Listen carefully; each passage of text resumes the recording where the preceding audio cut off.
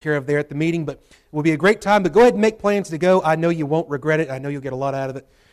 Monday, July the 18th, there will be a blood drive here in the back. The Red Cross is putting that on, so make sure if you got some blood and you haven't given it all to your doctor and you want to give some more away, they'll be happy to take it.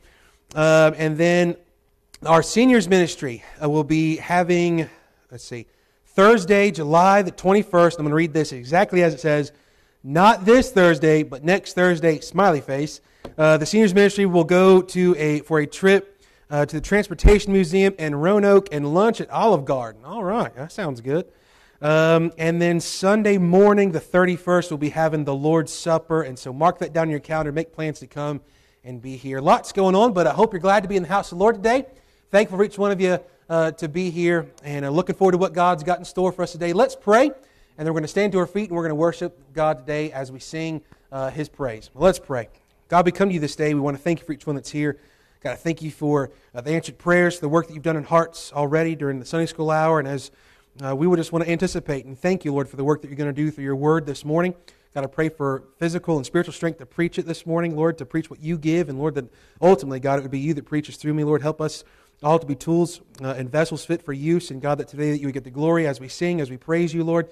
May it be from hearts and minds that are filled by you and not distracted by anything in this world, but Lord, that we would worship you in spirit and in truth for who you are and what you've done for us, God. And we thank you for allowing us to meet here. We thank you for allowing us to pray. We thank you for allowing us to praise your name. And God, I pray that you would work in us and through us today. And Lord, for if there's one soul today who doesn't know you, I pray, God, that you would bring them to conviction, bring them to repentance and faith in Christ and what He's done for us on the cross and His death, burial, and resurrection.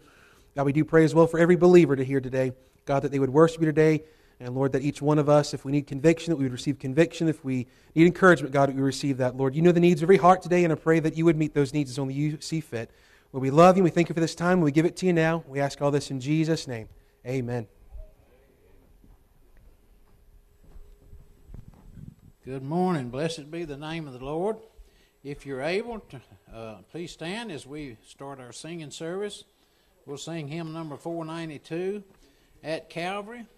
This is a beautiful song. It tells about our Lord when He died on Calvary for us. In Luke 22:33 says, when they were come to the place called Calvary, there they crucified Him. At Calvary.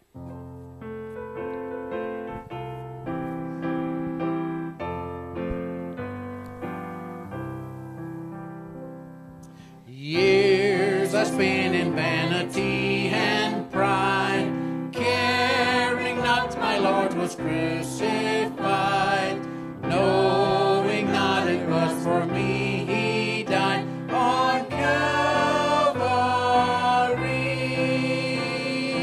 Mercy there was great and grace was free, pardon there was multiplied to me. There my burden so found liberty at Calvary.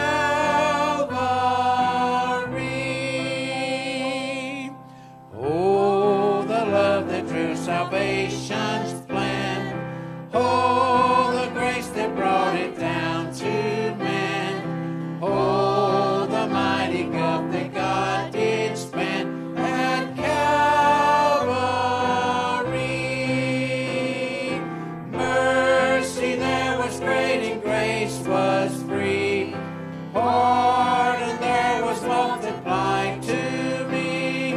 There my burden so found liberty at Calvary. And the people said, amen. Nothing But the Blood's our next song, hymn number 337. Bible tells us in 1 John 1:7, the blood of Jesus, His Son, cleanseth us from all sin. Nothing but the blood.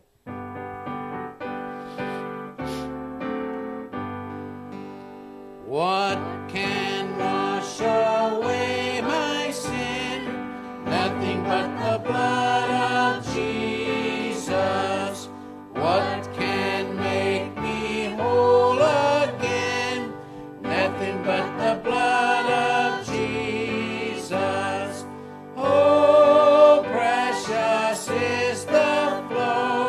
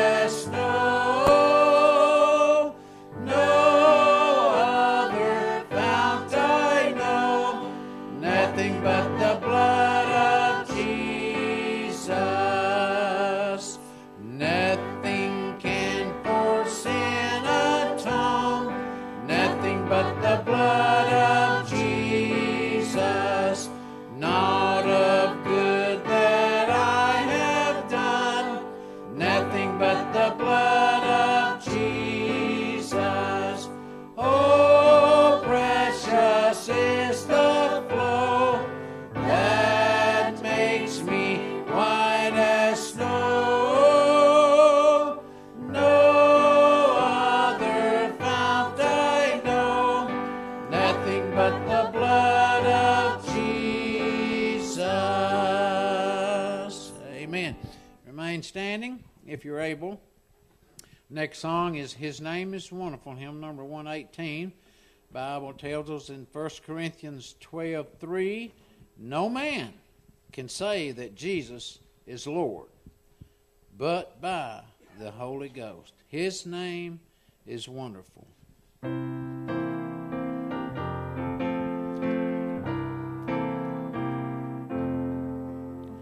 His name is wonderful.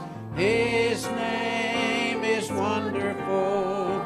His name is wonderful. Jesus, my Lord. He is the mighty King, Master of everything. His name is wonderful. Jesus, my Lord. He's the great shepherd, the rock of all ages. Almighty God is He. Bow down before Him, love and adore Him. His name is wonderful, Jesus, my Lord. Amen. All right, it's greeting time now, and we're going to smile, turn around, look left, look right, wave, shout hello or something. Just make everybody feel welcome, and we're glad you're here today. And after you do all that, you qualify to sit down. Oh, man, glad we can smile and laugh in God's house. All right, we have some real special music now. Real treat. Brother Teddy, I think he's going to help him out this morning. He's been lining this group out for about a month. So, Teddy, it's all yours now. Yeah, we appreciate y'all. I got to learn to back me up. Hey. Dragging these cords across the floor reminds me of an old joke about back in the old days when the preachers carried a microphone with the cord hanging to it. And this preacher was preaching one of them hellfire and damnation sermons one Sunday morning. There was a lady and her little girl sitting out in the audience. And he was dragging that cord across the floor, and every once in a while he'd get it hung up, and he'd give it a jerk, give it a yank, and then he'd walk around a little while more. And the little girl looked at her mama and said, "Mommy, if he gets loose, he won't hurt us with it." Anyway, this is Teddy's one of, I guess, number one song. When we first got together, Teddy joined the group, and he memorized this song. Teddy can't read, so if he learns a song, it's got to be from memory. And so he memorized the song. And it's an old Hank Williams song. He wrote it back in 48, 49, somewhere along in there. And Hank never recorded the song. But a lot of folks did, later on. And it's a real good song, and it's got a good message in it. And Teddy wanted to dedicate it, but we'll let that go. Yeah, do that. Wait.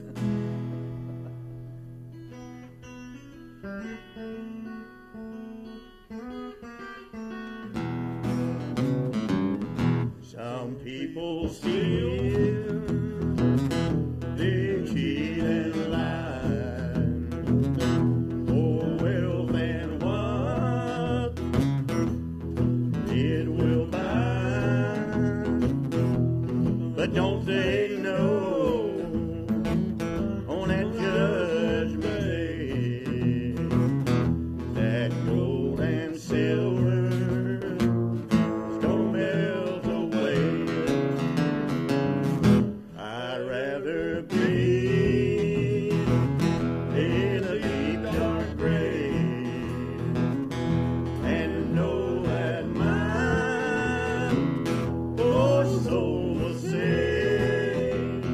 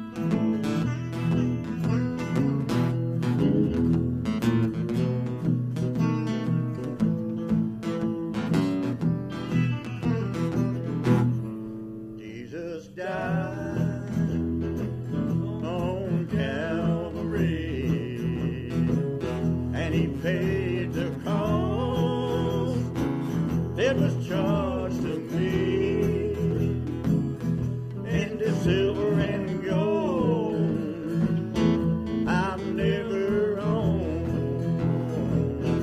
Thank God one day I'll have a golden home. I'd rather be in a deep dark grave and know that my poor soul is saved, and to live in this world in a house of gold and deny my God and of my soul. Don't want to live in this world in a house of gold, or deny my God and of my soul.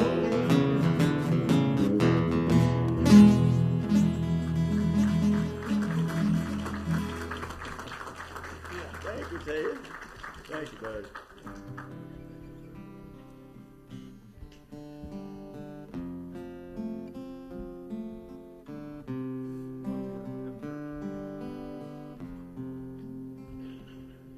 If tomorrow all the things were gone I'd worked for all my life, and I had to start again, just my children and my wife, I thank my God above to be living here today, 'cause the flag still stands for freedom, and they can't take that away. And I'm proud to be an American, where at least I know I'm free. And I won't forget the ones who died who gave that right to me. And I'd gladly stand up next to you and defend her still today. 'Cause there ain't no doubt I love this land. God bless the USA.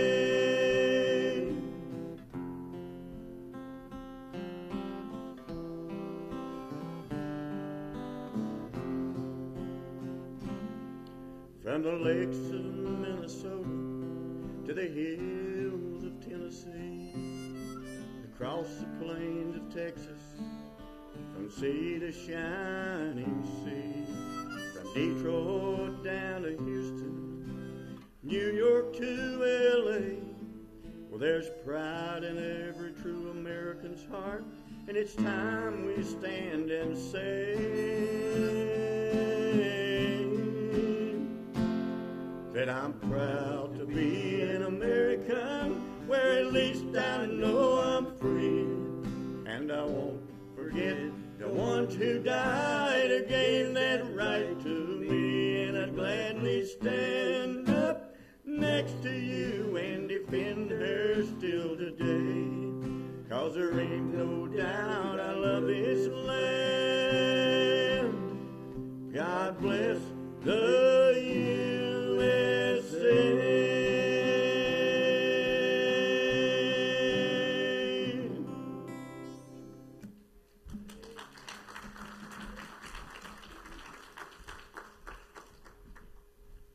Great song. Truly, God has blessed the USA. Amen. Truly. Not sure we deserved any of it, but He has blessed immensely. And we praise Him for it. Please stand if you're able. And we're going to give thanks to our Lord. 1 Thessalonians 5:18 tells us, "In everything, give thanks."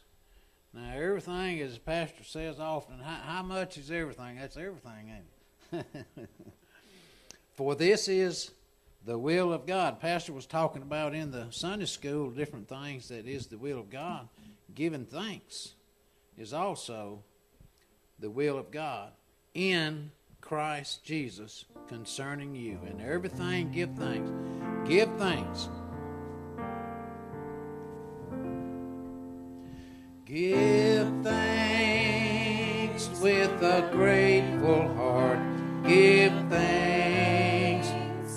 the Holy One. Give thanks because He's given Jesus Christ, His Son. Give thanks with a grateful heart. Give thanks to the Holy One. Give thanks because He's given Jesus Christ, His Son. And now let the weak say, I am strong. Let the poor say, I am rich, because of what the Lord has done for us. And now let the weak say, I am strong. Let the poor say, I am rich, because of what the Lord has done for us. Give thanks.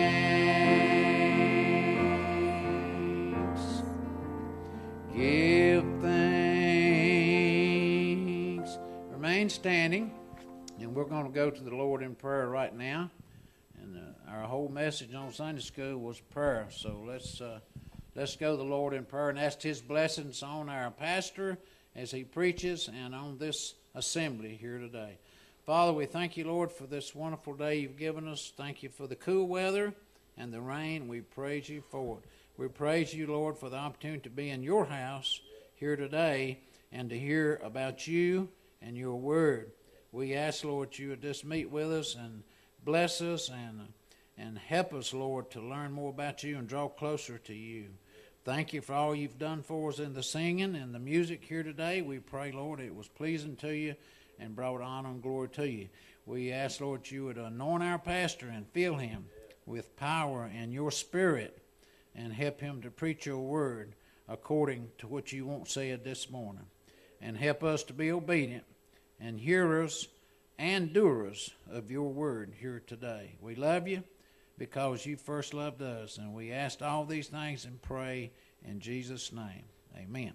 And you may be seated. And now our pastor, let's make him feel welcome and appreciated.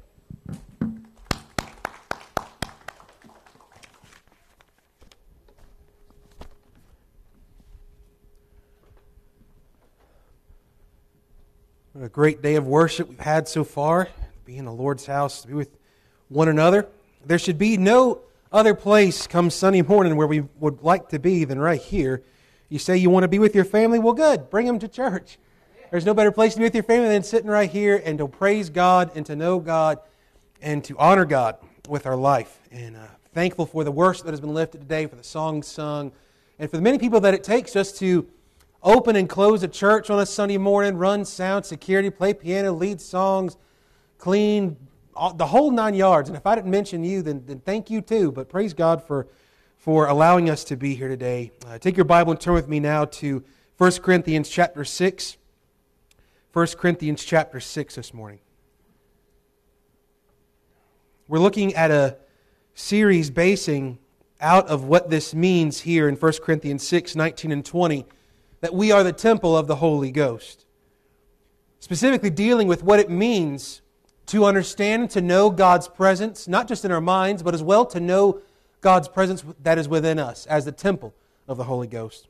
We're going to be looking today at the purpose of God's presence. Let's read here verses 19 and 20 of 1 Corinthians chapter 6.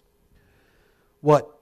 Know ye not that your body is the temple of the Holy Ghost which is in you, which ye have of God, and ye are not your own? For ye are bought with a price. Therefore, glorify God in your body and in your spirit, which are God's. Let us pray. Lord, we thank you for this day. We thank you for this time.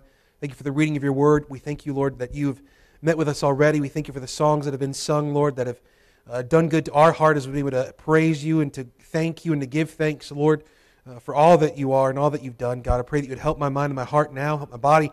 God, that you would preach through me. God, that you would give the message that is needed today, Lord, that you would speak to every heart, every soul that's in this place today. And God, that we would understand your presence And Lord, I pray, God, that you would encourage us, convict us, strengthen us today, and God, that you would be glorified during this time. We love you, we thank you. In Jesus' name, amen.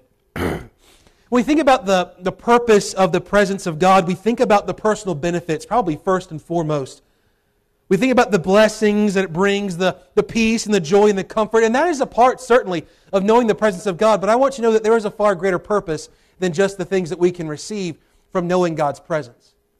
We have something far greater. There is a deeper, a higher, a greater purpose in knowing the presence of God in our life. We've got to understand that. We often look at God, we view God as somebody who is just there to give us all of our wants and our wishes. You might have heard Him referred to as the man upstairs. I want you to know, He is not the man upstairs. He is the God of glory, the King of kings and the Lord of lords. He is the Alpha, the Omega, the beginning and the end, the first and the last, the one who holds the keys to life and death, the one who has not only created all things, but one day will create all things new. He is the God of this universe, and He sits upon the throne. He is high, He is lofty, He is holy, and not a single soul can get to Him to be in His presence or deserves to be in His presence because of our sinfulness that separates us from God. It is only in Christ Jesus, who we've sung about this morning, His death, burial, and resurrection, His shed blood for sinners, that we can be born again by putting our faith and trust in Him alone. That is salvation. It's simple, it's free, and it's offered to everyone that is here today, to everyone in this world who would bow their knee in repentance and faith in Christ. Not just in His work, but in His person, who He is, because His work flows from His person. And when we see the presence of God, it is much more than giving us stuff. As a matter of fact, the greatest gift that you have ever been given by God is Himself. The greatest gift that you and I have is very much already within every believer. It is the gift of Himself, the third person of the Trinity, from everlasting to everlasting, the Holy Spirit of God, who now lives within us. And we are now the temple of the Holy Ghost, temple of the Holy Spirit of God. Where God is, His presence is. Sadly, though, many of us as believers who know that we have the Holy Spirit, we just chalk that off of some sort of doctrinal thing. Yes, we're saved and we're sealed now to the day of redemption. Praise God. But we forget that it is the same Holy Spirit that they had on the day of Pentecost that we have today that is within us to not just teach us and correct us, but to overwhelm us with the very presence of God, and that we should be living in an overflow and an outflow of what Christ has already accomplished at the cross, what God has already done in giving us Himself, in the indwelling Holy Spirit within us, and that our life is to be a Spirit-filled life. We pray for the Spirit's filling for pastors, and I thank you, and I wish many more would pray for such, and I thank those who do. But I would tell you this, dear friend, that every believer is to be Spirit-filled. Why? Because you have the Holy Spirit, God Himself, dwelling inside of you. And if you have God inside because He takes up residence the moment of your salvation, what do you think your life should look like? Should it look fleshly or spiritual? Or rather, not even spiritual, but Spirit-led, Spirit-obedient, Spirit-powered, Spirit-filled. It should certainly be that. That should be the normal Christian life. The normal Christian life should be one that knows the presence of God and is empowered by it, because the presence of God in the life of a believer truly is everything to the life of a believer. It is the very presence of God that separates the difference between an unbeliever and a believer. Because the unbeliever does not know the spiritual, he only knows the carnal, he only knows the fleshly. But the moment that the Holy Ghost regenerates us, opens our eyes, quickens us, as we are told in Ephesians 2:1, the moment that that takes place, we can now see by the Spirit, through the Spirit, and we now have access to the spiritual things of God as He takes up residence within us, that we have this presence. And ultimately, the great purpose of it is not just to give us these outward blessings or health, wealth, and prosperity. God certainly desires to bless His children, but He does not promise health, wealth, and prosperity on this world. But as we just talked about, it's not about a house of gold here, but rather, it's not even about a mansion over the hilltop, but it's about being in the presence of God forever and forever. Because the greatest gift about heaven right now in this moment, and the greatest gift of a new heavens and a new earth of which God Himself would create, that He says that He shall wipe away all tears, and He shall be our God, and we shall be His people, and that He should dwell with us. What is the greatest thing about the new heavens and the new earth? Well, it's not just the trees of life. It's not just the river of living water. It's not just the city. It's not just the beauty. But it is God's presence Himself. The greatest thing about your Christian life and my Christian walk should be just that, the presence of God. The true purpose of knowing and living in the presence of God is so that we may know, and here's the purpose of the presence. It's so that we may know the glory of God, so that in turn we may give glory to God of which He deserves. Everything should be for His glory because His glory is found in His presence. We're going to look at that today. A.W. Tozer once wrote, "I want the presence of God Himself, or I don't want anything at all to do with religion. I want all that God has, or I don't want any." I'm afraid that today the modern believer wants all that God will give us, including the health, wealth, and prosperity, but we want little to do with just having God's presence. We want the presence with a T on the end, not the presence with a C.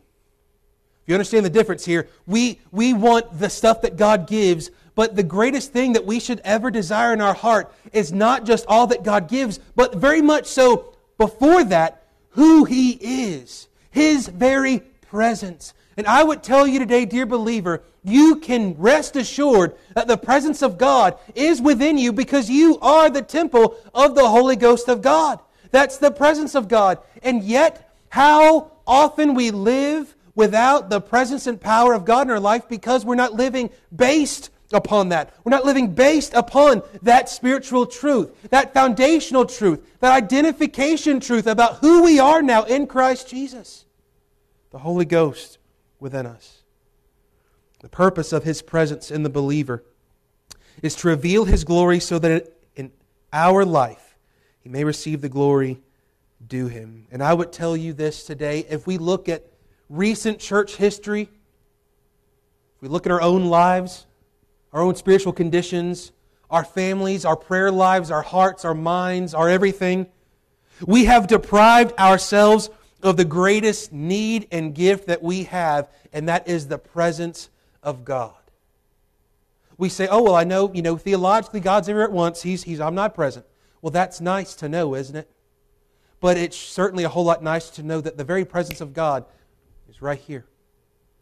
Not because of who you are, what you've done, but because of who He is, what He has done, that He has taken up residence within you, dear believer. Why would you live or choose to live or keep choosing to live without His power from the presence that should already be there? Turn with me now to 1 Kings chapter 8 today. 1 Kings chapter 8. When we talk about the presence of God, that the purpose behind it is to reveal to us the glory of God so that He may then receive the glory of God. We have to understand what this means here.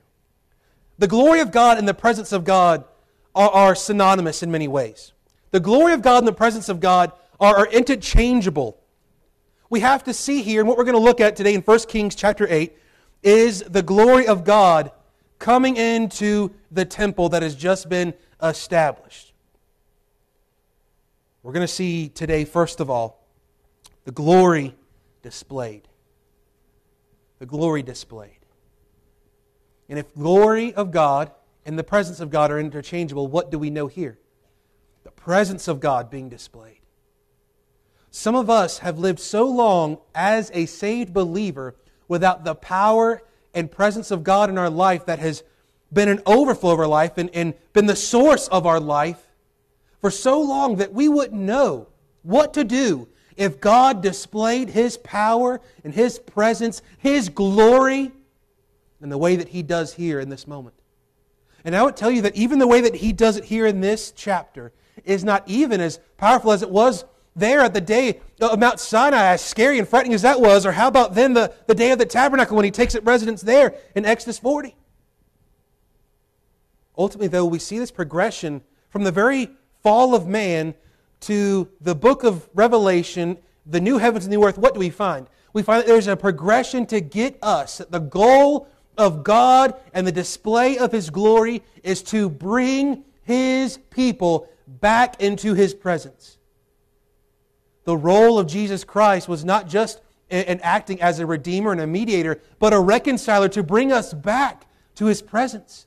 And notice how we go from a temporary garden where fallen man is now sent out. Then we have the tabernacle of God. Anyone ever been to the tabernacle? Me neither. Why? Because it's gone. Anyone ever been to the temple of Solomon? Me neither. Why? Because it's gone. But you know something? Now what do we have? Where's the presence of God operating now? Within the believer. But the great news is this. One day, as we're told in Revelation, we will be changed. We will know Him and see Him as He is. And we will see God face to face. To see our Lord and to be in His presence forever and forever. A permanency to that city whose builder and maker is God. Whose very foundation is God. Where the very light and life of that city, that eternal city, will be God Himself. And there will be no need of a temple there. There will be no need of a tabernacle there. Why? Because the Lord Himself shall dwell with His people. So what do we think the goal of this book? The glory of God displayed. Why? To one day bring us back, those who would trust in Him, back to a permanent presence with Him. Sadly, we allow our flesh, as we talked last week, our outer court, our body, to keep us from the presence of God. We allow our soul, our psyche is the idea, our thoughts and emotions and our decision to keep us from the presence of God. And we don't surrender our spirit to God. And we miss out on what the life of a Christian is to be.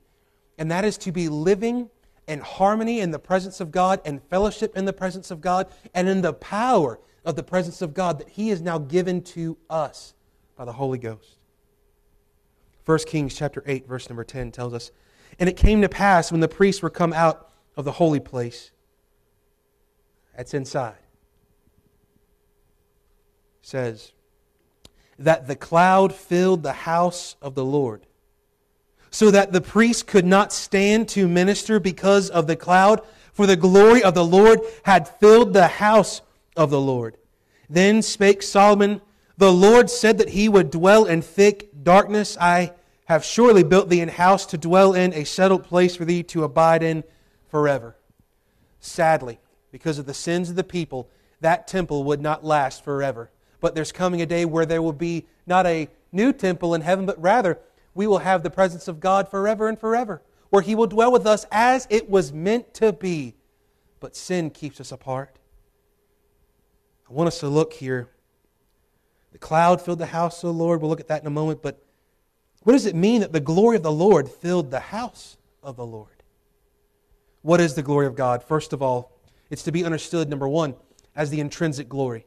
This is the sum total of His divine being, His essence, His nature, His character. The glory of God is the presence of God. It is who God is. It is not just the things that God does, but rather it is who He is. So when we say this morning, God is good, God is good is not just that He does good things, but that all things that He does is good because that's who He is.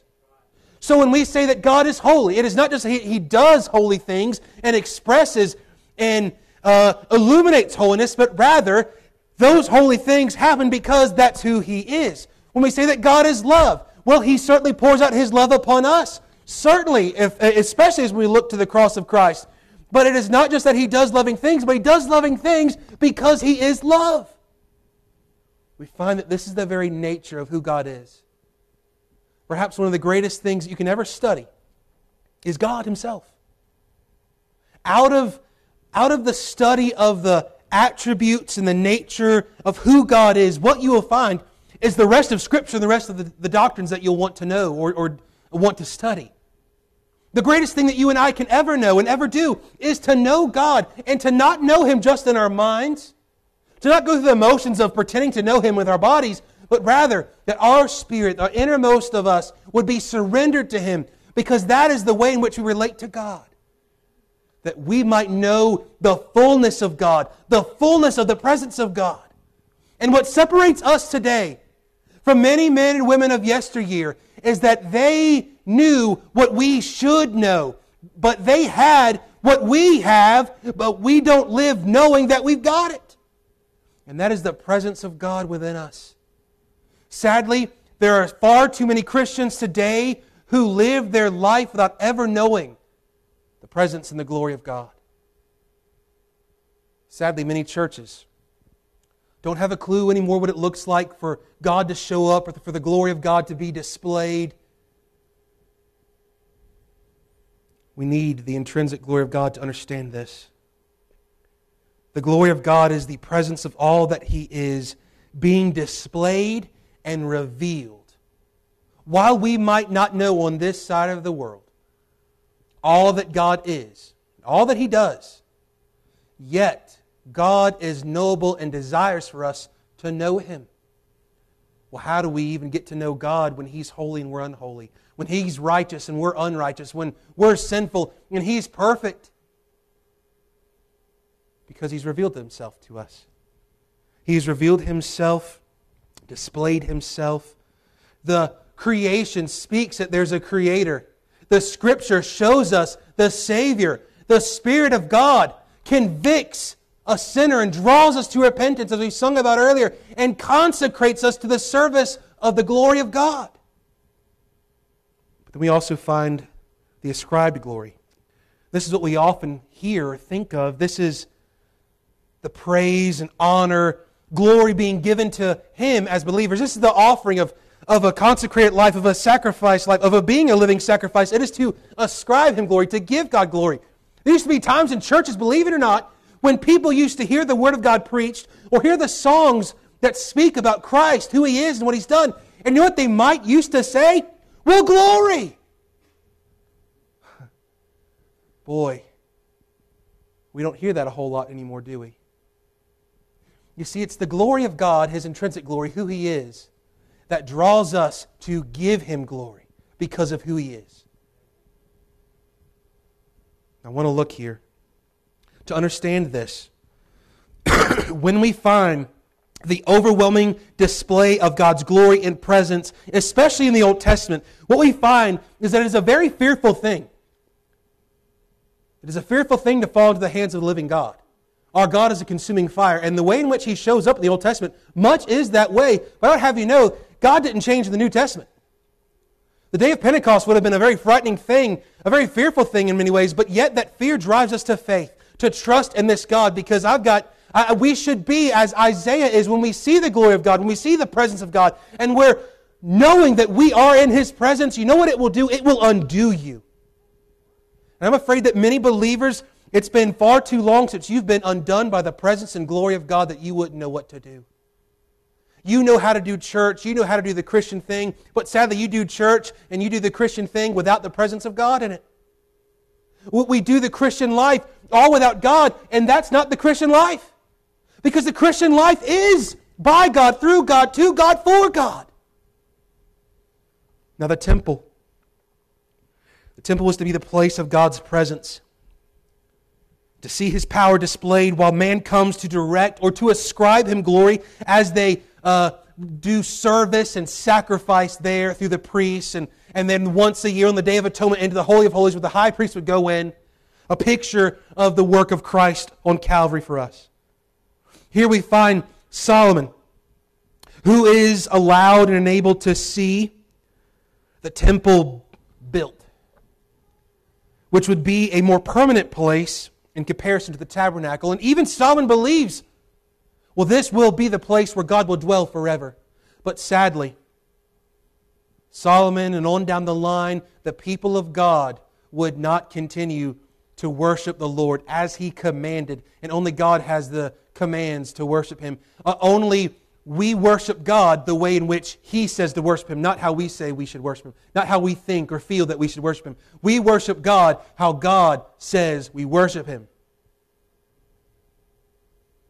Look at this. Now we get to the display of His glory. First of all, just a few verses back before this, it says in verse number 6, "And priests brought in the ark of the covenant unto his place, into the oracle of the house, to the most holy place, even under the wings of the cherubims. For the cherubim spread forth their two wings over the place of the ark, and the cherubims covered the ark and the staves thereof. And they drew out the staves at the ends of the staves, were seen out in the holy place before the oracle, and they were not seen without. And there they are unto this day. There was nothing in the ark save the 2 tables of stone which Moses put there at Horeb when the Lord made a covenant with the children of Israel when they came out of the land of Egypt." Now let me pause there. Because what we're about to see then in verse 10, the cloud filled the house. Well, the same cloud was there on that very day as well. But the display of God's glory and presence in the temple only comes after the Ark of the Covenant is placed in the directed spot within the temple. Because the Ark is a type and a picture of the person and work of the Lord Jesus Christ. It is a place where the blood has been applied for us by Christ on the mercy seat of God to allow us access into the presence of God, both now and one day in the future. We also find this, though, that Jesus is the one who is the revealer of the presence and glory of God. John 1:14 tells us, "And the Word was made flesh and dwelt among us, and we beheld His glory. The glory is of the only begotten of the Father, full of grace and truth." How about Hebrews chapter 1?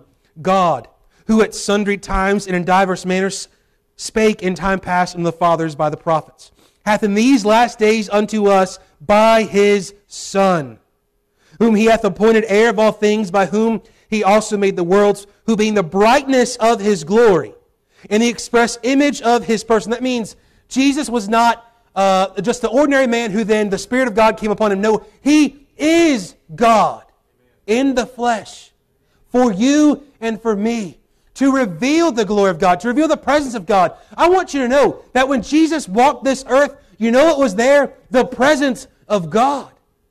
And yet there were plenty of people just like today who very much missed the presence of God, though it was right there.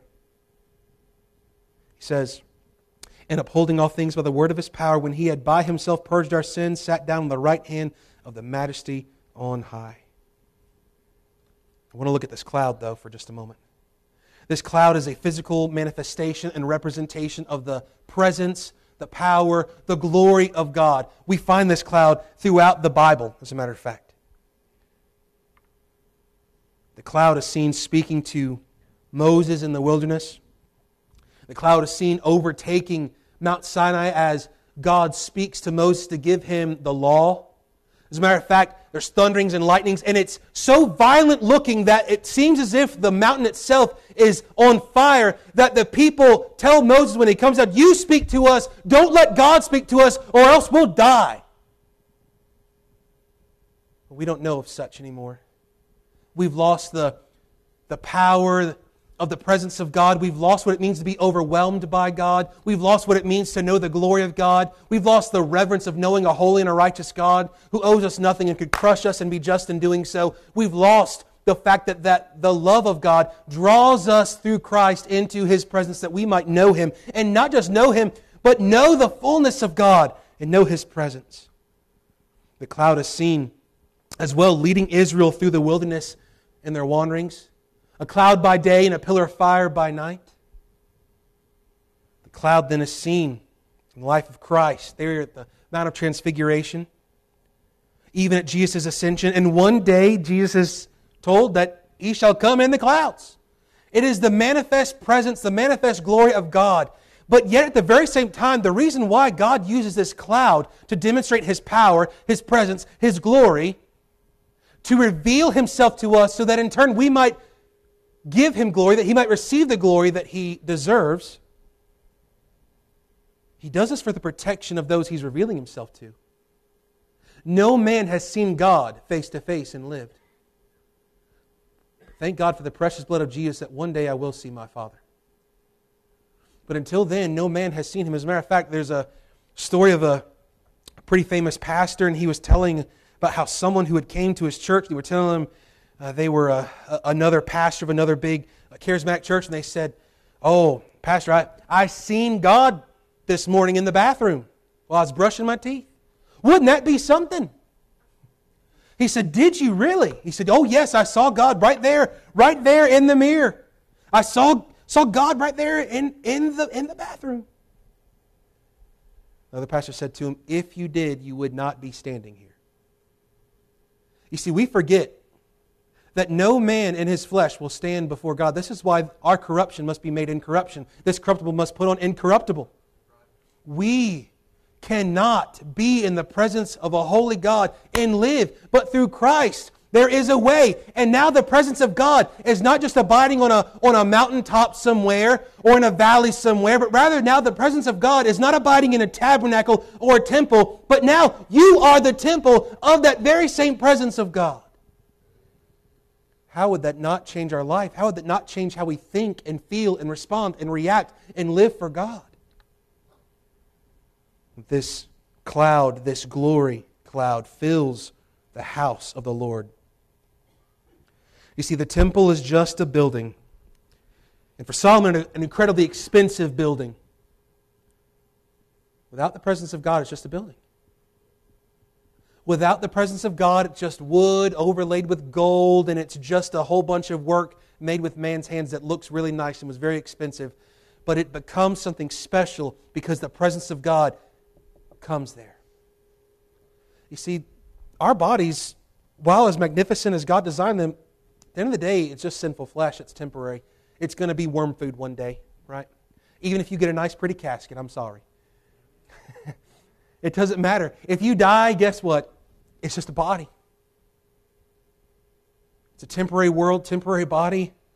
We have a permanent God, and one day there's going to be a permanent presence to be with that permanent God.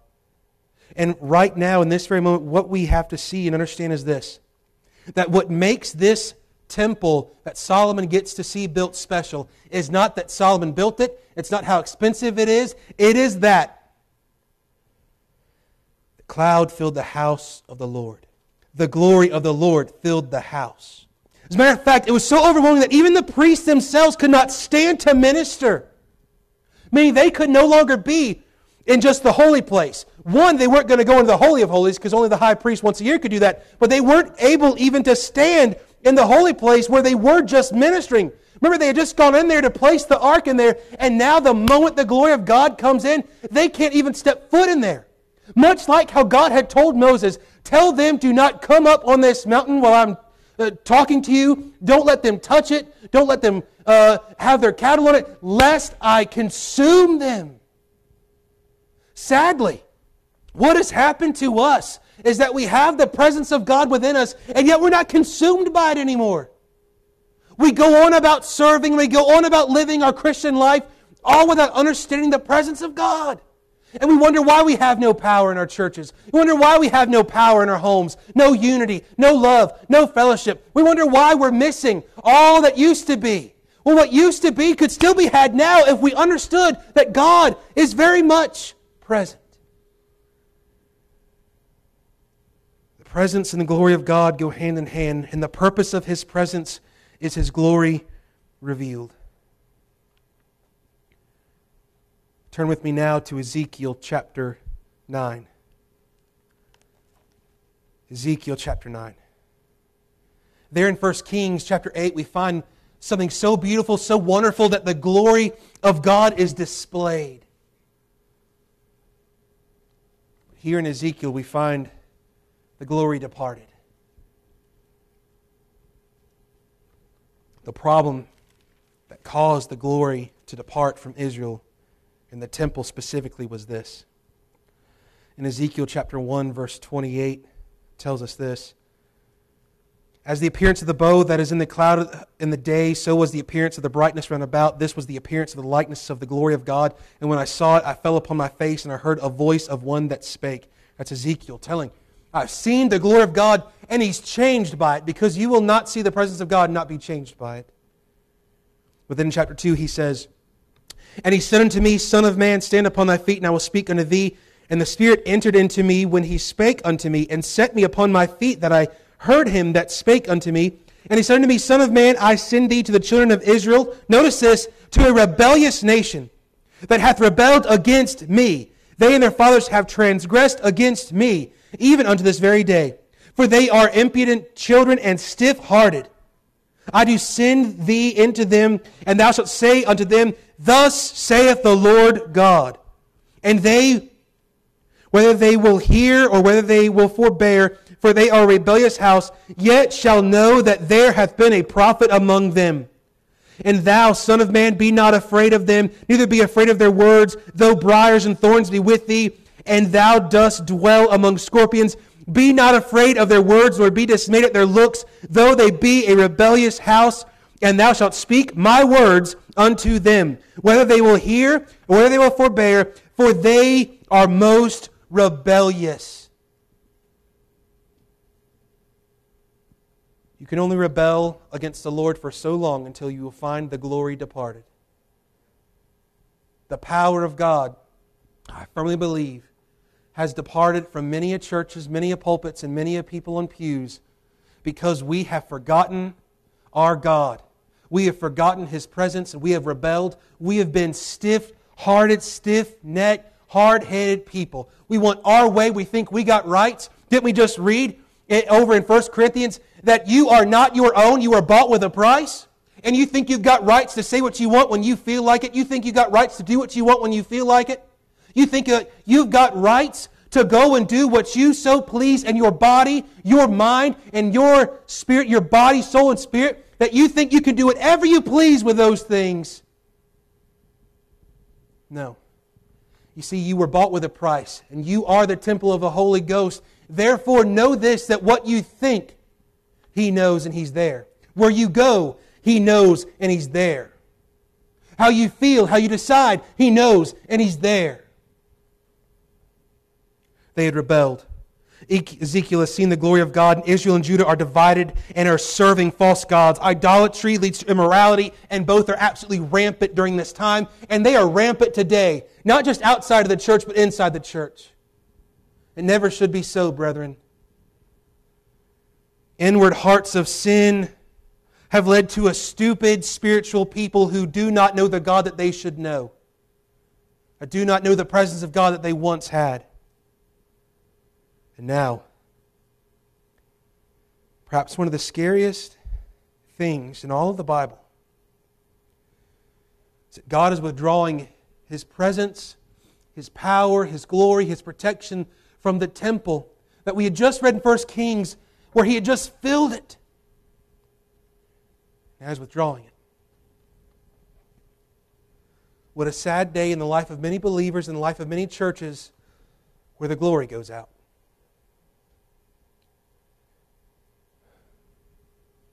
Look at the progression. It starts from the inside out of the temple. Chapter 9, verse 3, and the glory of the God of Israel was gone up from the cherub. Whereupon he was to the threshold of the house, and he called to the man clothed with linen, which had the writer's inkhorn by his side. Chapter 10, verse 4, it goes up further beyond the inward parts of the temple. Then the glory of the Lord went up from the cherub and stood over the threshold of the house, and the house was filled with the cloud, and the court was full of the brightness of the Lord's glory. Now that sounds good if it was back in 1 Kings, that the cloud is there, the glory is there, but instead what is happening is instead of it coming to fill it up, it's filled up and it's about to depart from the temple. The place where man was to meet with God. And it's gone. There's still going to be a building for just a little while longer, though. Sadly, churches are meeting every Sunday, and yet the glory of God is missing. You can do church all you want, but without the presence of God, it's not church. It's religion, it's idolatry, it's immorality.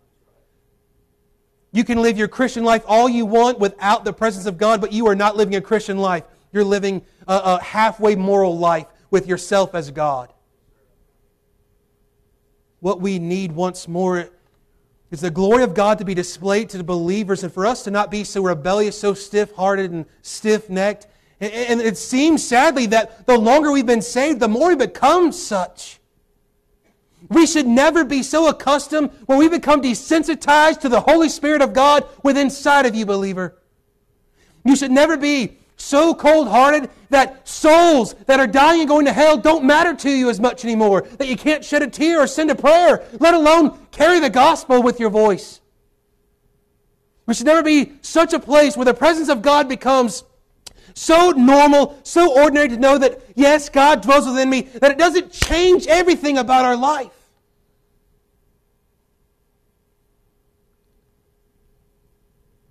His presence and His glory continues upward and outward from the temple. Chapter 10, verse 18 and 19. Then the glory of the Lord departed from the threshold of the house and stood over the cherubims, and the cherubims lifted up their wings and mounted up from the earth in my sight, and they went out. The wheels also were beside them, and everyone stood at the door of the east gate of the Lord's house. And the glory of God of Israel was over them above. Chapter 11, verse 23. And the glory of the Lord went up from the midst of the city. It's out of the temple. It's out of the city. Further, going, gone. It says, and it stood upon the mountain which is on the east side of the city. God slowly removes His glory and presence from the place that was to be His house for His people forever. His glory or His presence is removed from the inside out, the inward temple to the outward court. And now where do we find it? For just this moment. It says, it left even the city and stood upon the mountain which is on the east side of the city. What city? The city of Jerusalem. The capital city of God. What do we find here? Now pay attention to this. What mountain is on the east side of the city? This is neat. Look at this. This is the very same place where the Lord ascended and where one day He will descend. The Mount of Olives. This is the place where God's presence was very much there at one point in time. This is the place where the Lord ascended and they said, why stand ye looking, ye men of Galilee? The same Jesus in like manner is going to come back. I thank God that God's presence is not done on this earth. Turn with me over in Ezekiel 43.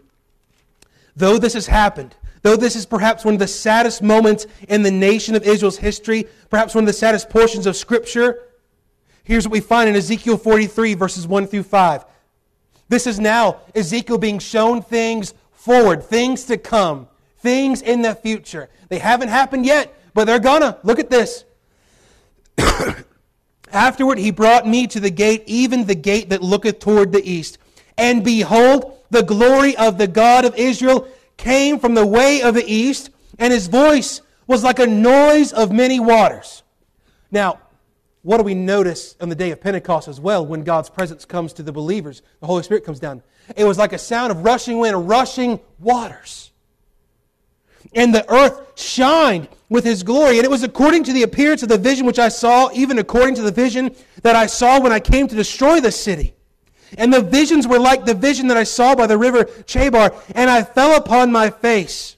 And the glory of the Lord came into the house by the way, the gate whose prospect is toward the east. So the Spirit took me up and brought me into the inner court. And behold, the glory of the Lord filled the house. Praise God that He's not done with His people. Nevertheless, we see here, sadly, there was a time in the nation of Israel's history in 1 Samuel. They had gone astray as well. And the presence of God was there in the tabernacle. And the ark had been stolen, snatched, taken away in battle. And a lady who had had a child named him Ichabod, meaning the glory has departed. Sadly, there are a lot of churches who have allowed the name Ichabod to be replacing the name of their church on the sign out front. They have allowed Ichabod to be written upon their pulpits, Ichabod to be written upon their pews, Ichabod to be written upon their mission boards, Ichabod to be written upon their church vans and their ministries and their church pews and their nice Sunday dresses.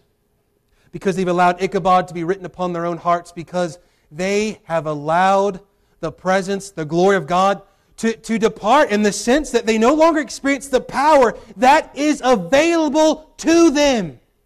There should not be a church that doesn't have powerful preaching and powerful singing and power of God and the presence of God from the pulpit to the pews. It should even be flowing outside of the door. When you come in, you know, I'm going to meet with God today and He's going to meet with us. But we don't see it like that anymore. Why? Has God changed? Oh no, my dear friend, we have. We've become self-righteous and self-dependent. We have become so burdened to be comfortable that we have not yet become burdened to be in the presence of God anymore. And we wonder why our nation is the way it is. We wonder why we've got churches closing down every Sunday. And more will come, by the way. We wonder why. We barely skate through life. We barely have any power in our Christian walk. We have no victory over sin. We have no souls, it seems, being saved. We see little work being done. And it's because we have forgotten the power of the presence of God. Even more so, we've forgotten the need of it. We think that we can do church without God. And that's not church. You can do a whole lot of ministry, but if God's not in it, nothing will be accomplished. I've seen many pastors who have done things and have ministered in churches who have done many great things that we would see outward things, but yet without the presence of God, ministries and pastors and people have crumbled because they're not living out of an abundance and an awareness of the presence of God within them or their great need for God's presence. Turn with me to 1 Corinthians chapter 6 now. We have seen the glory displayed. We have seen the glory departed. Praise God today, dear believer, and here's the message. That was introduction. This is the message, and it won't be as long as the introduction. But this is the meat. This is what you need today. You need to see the glory of God dispensed. Do not think, dear believer, that the glory of God cannot overtake your life. Do not think that the presence of God cannot control your life, that you cannot be surrendered to such a presence, that it would change the way you are from the inside out. I would tell you today, that is the very way in which God works today. If you're powerless today, dear believer, it's not because God is not giving you power. It's because you're not living with the power that is already there, found in the presence of God. You are the temple of the Holy Ghost of God. Quit asking and searching for things that God's already given you. Start living in light of it. We're not looking to find victory. We have victory. I'm not looking for joy and peace. I have those things when I am in the Spirit of God. If you'd quit that mess of living the Christian life on your own, like you got to owe God. We're not doing things for God out of owing Him, but rather out of obedience and out of love and out of joy of the Spirit of God now, who has taken our spirit whereby we know that we are the children of God, we are the sons of God, that we can cry, Abba, Father, that now our life should be overflowed like the temple, like the tabernacle, like Mount Sinai itself, that the presence of God is there.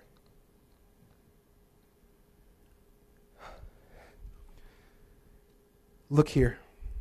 Know ye not that your body is the temple of the Holy Ghost, which is in you, which ye have of God, because the presence of God is a gift of God.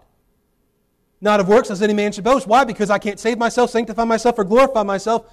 It is all a work of God, as the glory of God, the presence of God. The purpose of His presence is what? To reveal His glory, to reveal who He is, so that in turn we might give Him the glory He deserves. You see, the purpose of understanding that ye are the temple is this. The purpose of the present and dwelling presence of the Holy Spirit is to reveal to us the glory of God. That's who He is. All that God is, that you might know the fullness of God, the fullness of His power, the fullness of His person. The Holy Spirit revealed to us the glory of God so that in our body, our outward court of our temple, our soul, the way we think, feel, and decide, and our spirit, the innermost, the Holy of Holies, how we relate to God, would be totally and completely surrendered and yielded to God that He might receive the glory that is due Him. It is that the Holy Spirit, the purpose of His presence, is that the Holy Spirit reveals to us the intrinsic glory of God so that the Holy Spirit now in us and then out of us, God would receive the glory and the honor that He deserves. All of us in here today would say, whether you mean it or not, or whether you go along with the crowd, that you want to glorify God. I do too. But sadly, we get it all wrong. We think that we glorify God from the outside in. It's from the inside out. And it's not by something that we can drum up. something we can offer, but rather it's just offering ourselves, yielding ourselves to God and His work. Do not think that God cannot use you or does not desire to use you. If He is indwelling you, dear believer, you are usable. It is whether or not you're available and whether you're aware of the presence of God that is inside of you that could then bring us to this place in our homes and in this church where the glory of God or the presence of God is manifested and seen. And it's not looking for this supernatural, I don't need a fog machine in here to create a cloud of glory. We don't need glitter and dust. What we need is hearts that know, minds that know, bodies that know, and yield to the presence of God within us. The presence and glory of God are found in the Holy Spirit of God within and revealed in our life as we yield to Him in all things. Some of you older saints probably know what I'm talking about. You ever known somebody where we would say it in our country way of saying it, they got God all over them? Anybody ever known somebody that's got God all over them? Why is that? Is it because they're a better Christian than you? Is it because they had a better pastor or a better teacher or a better Bible than you? No, my dear friend. We know people and have known very few people who had God all over them, and it's because God was all in them, and they were all in God. They had what you and I have, which is all of God, given to us in the power of the Holy Spirit in His presence that now indwells us. But the issue and the difference between someone who's got God all over them and me and you is that we have all of God, but He, for some reason, doesn't have all of us. We give Him parts of our outward court of our life because we'll drive ourselves to church. Praise God, I'm glad that you're here, and so is the Lord. We'll give parts of our outward and the things that we give or do, and maybe we'll try not to cuss with our mouth or go places that we ought not go. But we won't give Him our mind because we want to think and say and do the things that we want to do and feel the way we want to feel, and we can justify any way that we feel, by the way. And we certainly don't want to give Him our spirit, our innermost part, because it would be a total surrender of all that we are to all that He is. But I tell you, dear friend, there is no greater thing that you can do as a believer, and there truly is no way to live the Christian life without yielding all that you are to all that He is.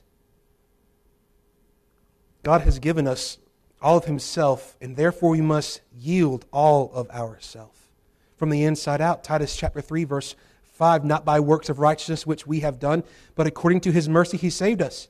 Praise God. But the verse continues, by the washing of regeneration and renewing of the Holy Ghost.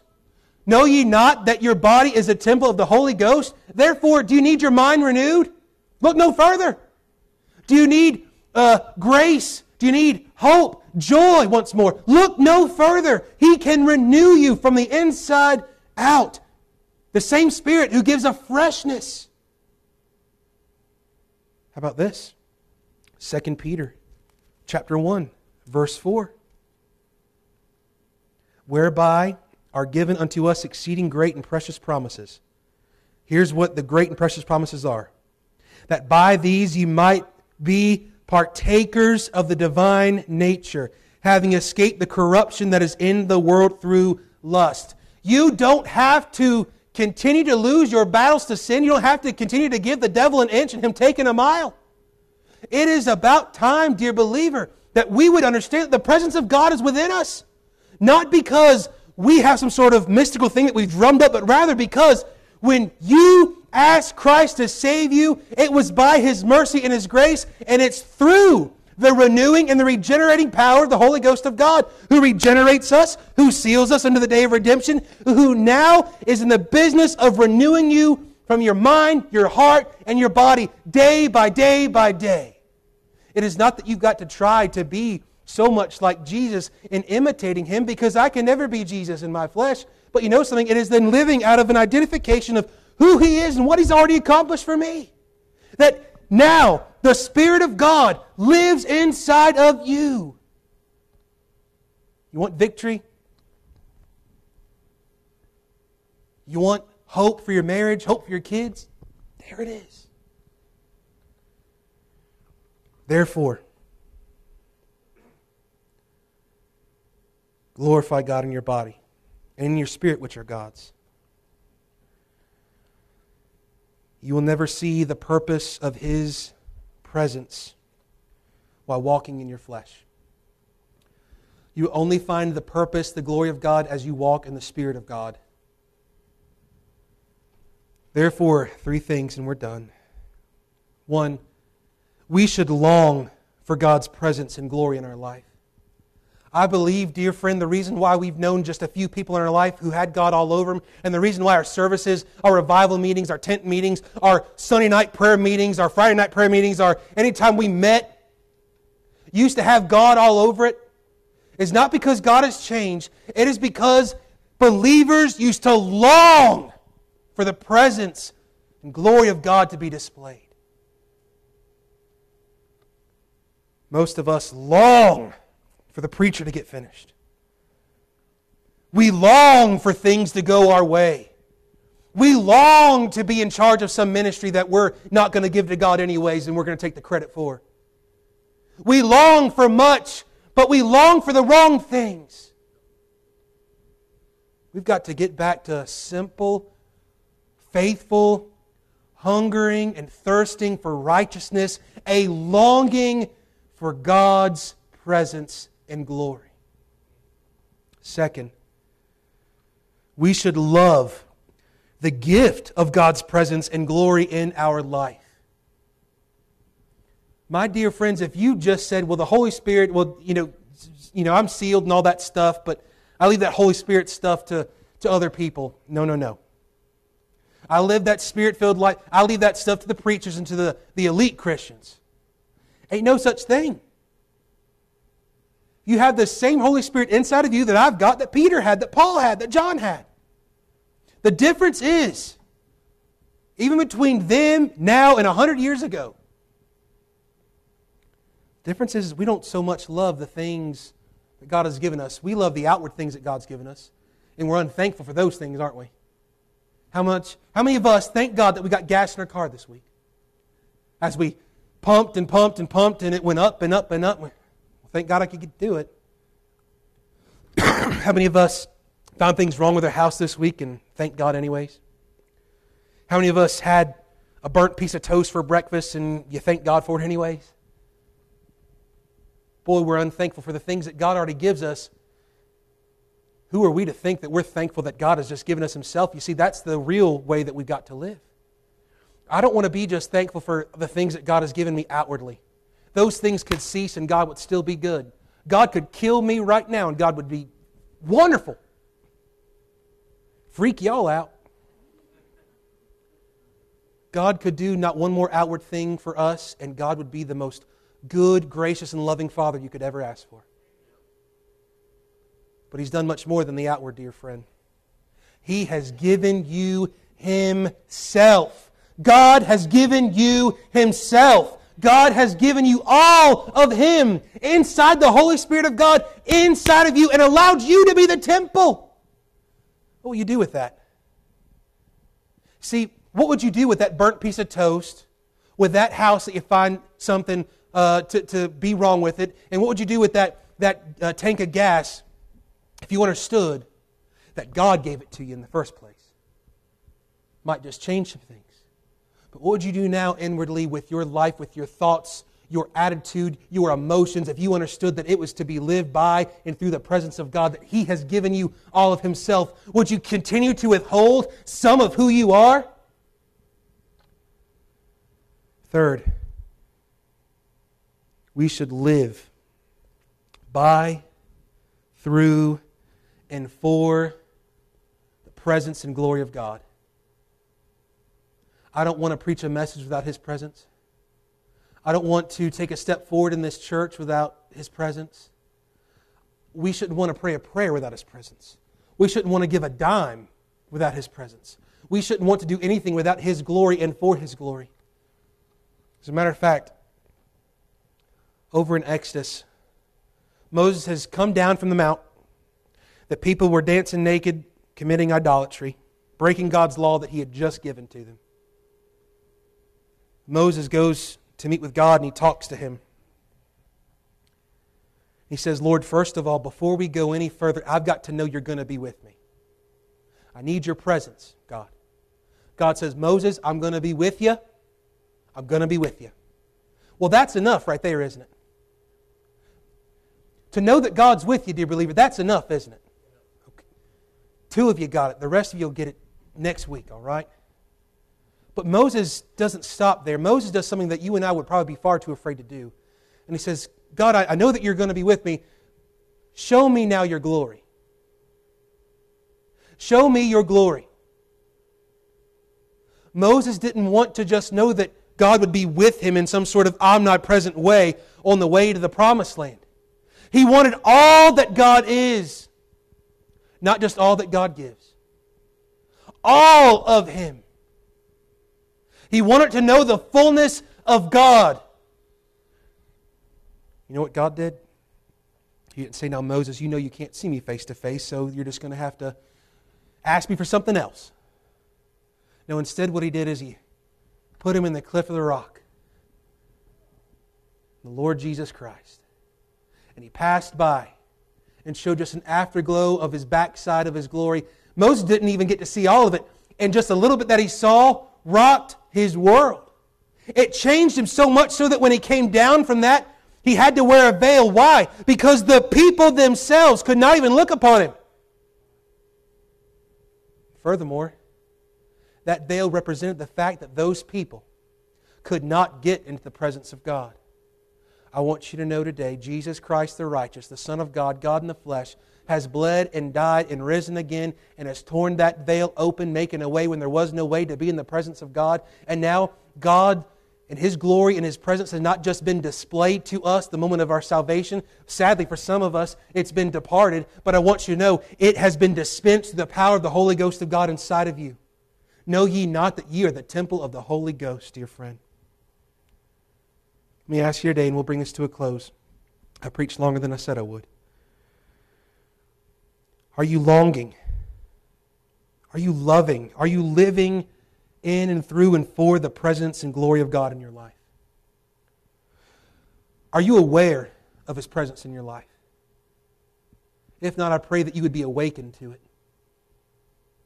Every great man of God that did great things for God not only had that moment of salvation, but they had an awakening within them where the Spirit showed them the fullness and the power of God that was there and available. Oh, that God might awaken us to such. See, the Christian life is to live all of your life in the presence of God to the glory of God. Let me ask you today, how are you living? Are you living in His presence? By His presence, through His presence, for His presence? By, through, to, and for His glory? If not, you could. But will you? Let me ask you, do you have all of Him? But dear believer, I already know the answer. You have all of Him. But let me ask you something a little bit deeper. Does God have all of you? All of you. You already know. May God reveal His presence, His glory today, so that He may receive the glory due Him. Let's all stand this morning. This piano is about to play, even before it plays. If you have a need this